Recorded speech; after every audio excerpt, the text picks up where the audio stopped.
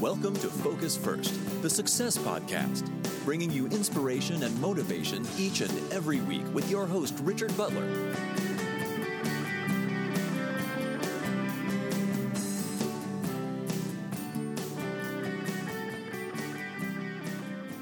Hey there, it's great to have you back. You're listening to the Richard Butler Focus First podcast.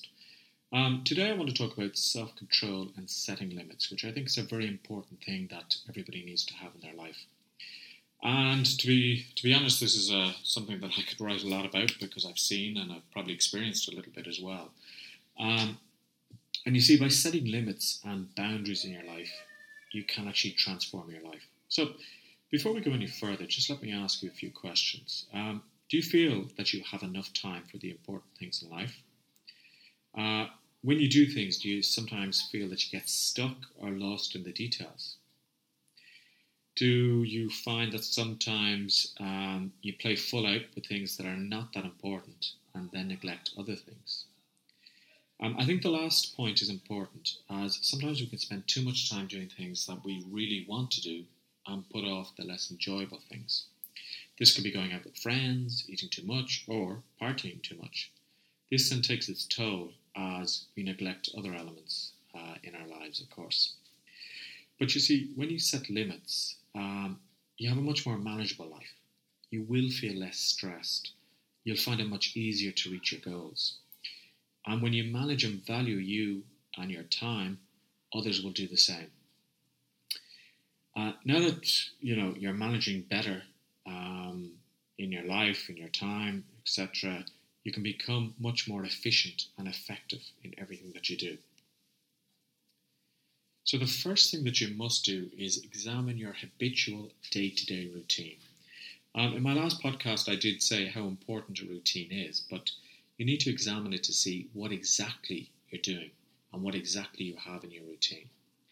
And a lot of the times we never stop to examine the habits that we have that form part of a routine and see if they're actually healthy and efficient. And to be honest, we don't even know what takes up most of our time. So without realizing, we get overloaded by time-consuming and often time-wasting activities. Examples of this would be watching too much TV, spending too much time on Facebook, Twitter, or other social media, reading too many news websites or newsletters, or maybe it's just staring at the screen too much. Okay, it could be your smartphone or your tablet. So I want you to do an exercise that may well scare you.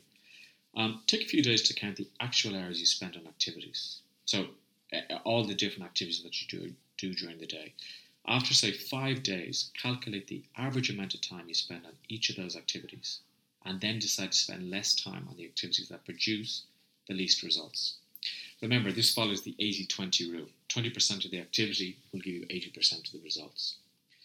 So, now for the following 5 days, keep track of the hours that you're now spending on those activities. And ask yourself these questions. Has the amount of time changed? Have you found that you've got a lot more done? Do you feel more efficient? Do you have more time to focus on other more important things? And do you feel better about what you're doing? Now, one word of warning. You may need to keep tracking the time spent, as it's easy to fall into old habits. Because once we get comfortable and we believe we've changed, that's when we could fall into old habits. I do have another word of warning, and that's if you're struggling, it may be best to tackle one activity at a time. As if you try and tackle too many activities, you get frustrated, you'll find it too difficult, you may find it frightening if you try and tackle everything at once. Okay, so that's okay.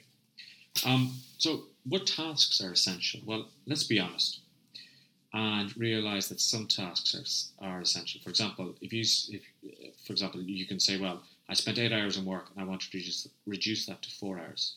Now, if you do this, you'll put your job in jeopardy. However, you may find that you were spending 5 hours a day checking and responding to emails and then realize that this doesn't really produce the best results. Therefore, you may decide to only spend an hour in the morning, an hour in the afternoon, and 20 minutes before going home sorting out your emails. And you can tell people that that's the way you're going to operate, or you can just operate like that. However, you may soon discover that there are other essential things that you need to take care of now that you've freed up your time. So, for example, organizing your finances, focusing on other projects, etc. Now, your goals and values are also important. And when you start to audit your time and become aware of where the time leakage is, you'll be able to patch that time leakage, so to speak. However, when you do have more free time, don't just fill that free time with more mundane, seamless tasks and senseless tasks. So you reduce the time you spend on Facebook, but what you do, you spend more time in front of the TV. That's swapping one bad habit for another. And what you'll probably see is that now you'll have more time to reach those goals that you wanted. And even if you haven't set any goals, now you have time to set goals. And you've now set boundaries on your time. So you've reduced your TV to 1 hour a day. You've reduced your Facebook usage to 1 hour a day. Okay, and now try and use that time more productively. So what could you do? Well, maybe you've always dreamt of being a writer. So instead of spending the 3 hours watching TV, maybe spend 1 hour watching TV and 2 hours to write. Maybe you want to get healthy. And instead of watching TV, you now have time to go for a walk.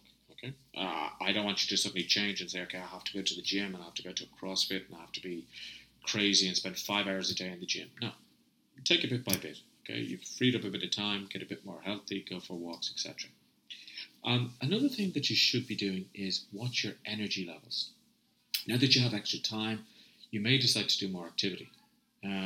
After all, before you were sitting around doing nothing, but now you have time to go and play sport, etc. However, don't do it. Don't overdo it, sorry. You don't want to be so active that after 1 week you burn out. And, be aware of your limitations and the levels of energy that you have. And again, work within these boundaries.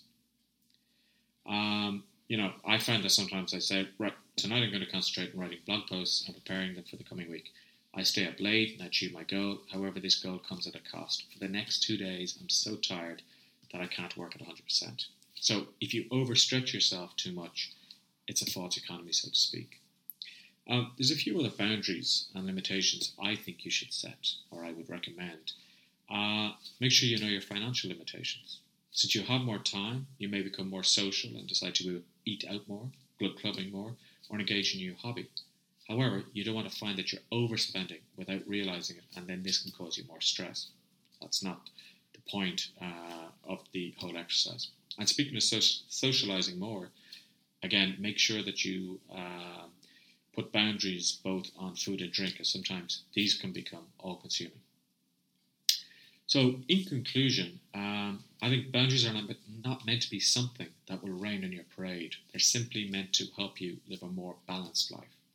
And they often say, and I think it's very true, that you should do everything in moderation. Personally, I agree with that. So, think about balancing your life, as I talked about in my previous podcast, and think about setting healthy and acceptable boundaries. You've been listening to Richard Butler of Richard Butler, the Success Coach. I'd like to thank you for listening and spending a bit of time with me, and I'll talk to you in the next podcast. Thank you for listening to Focus First, the Success Podcast. For more inspiration and podcast notes, visit richardbutlerthesuccesscoach.com.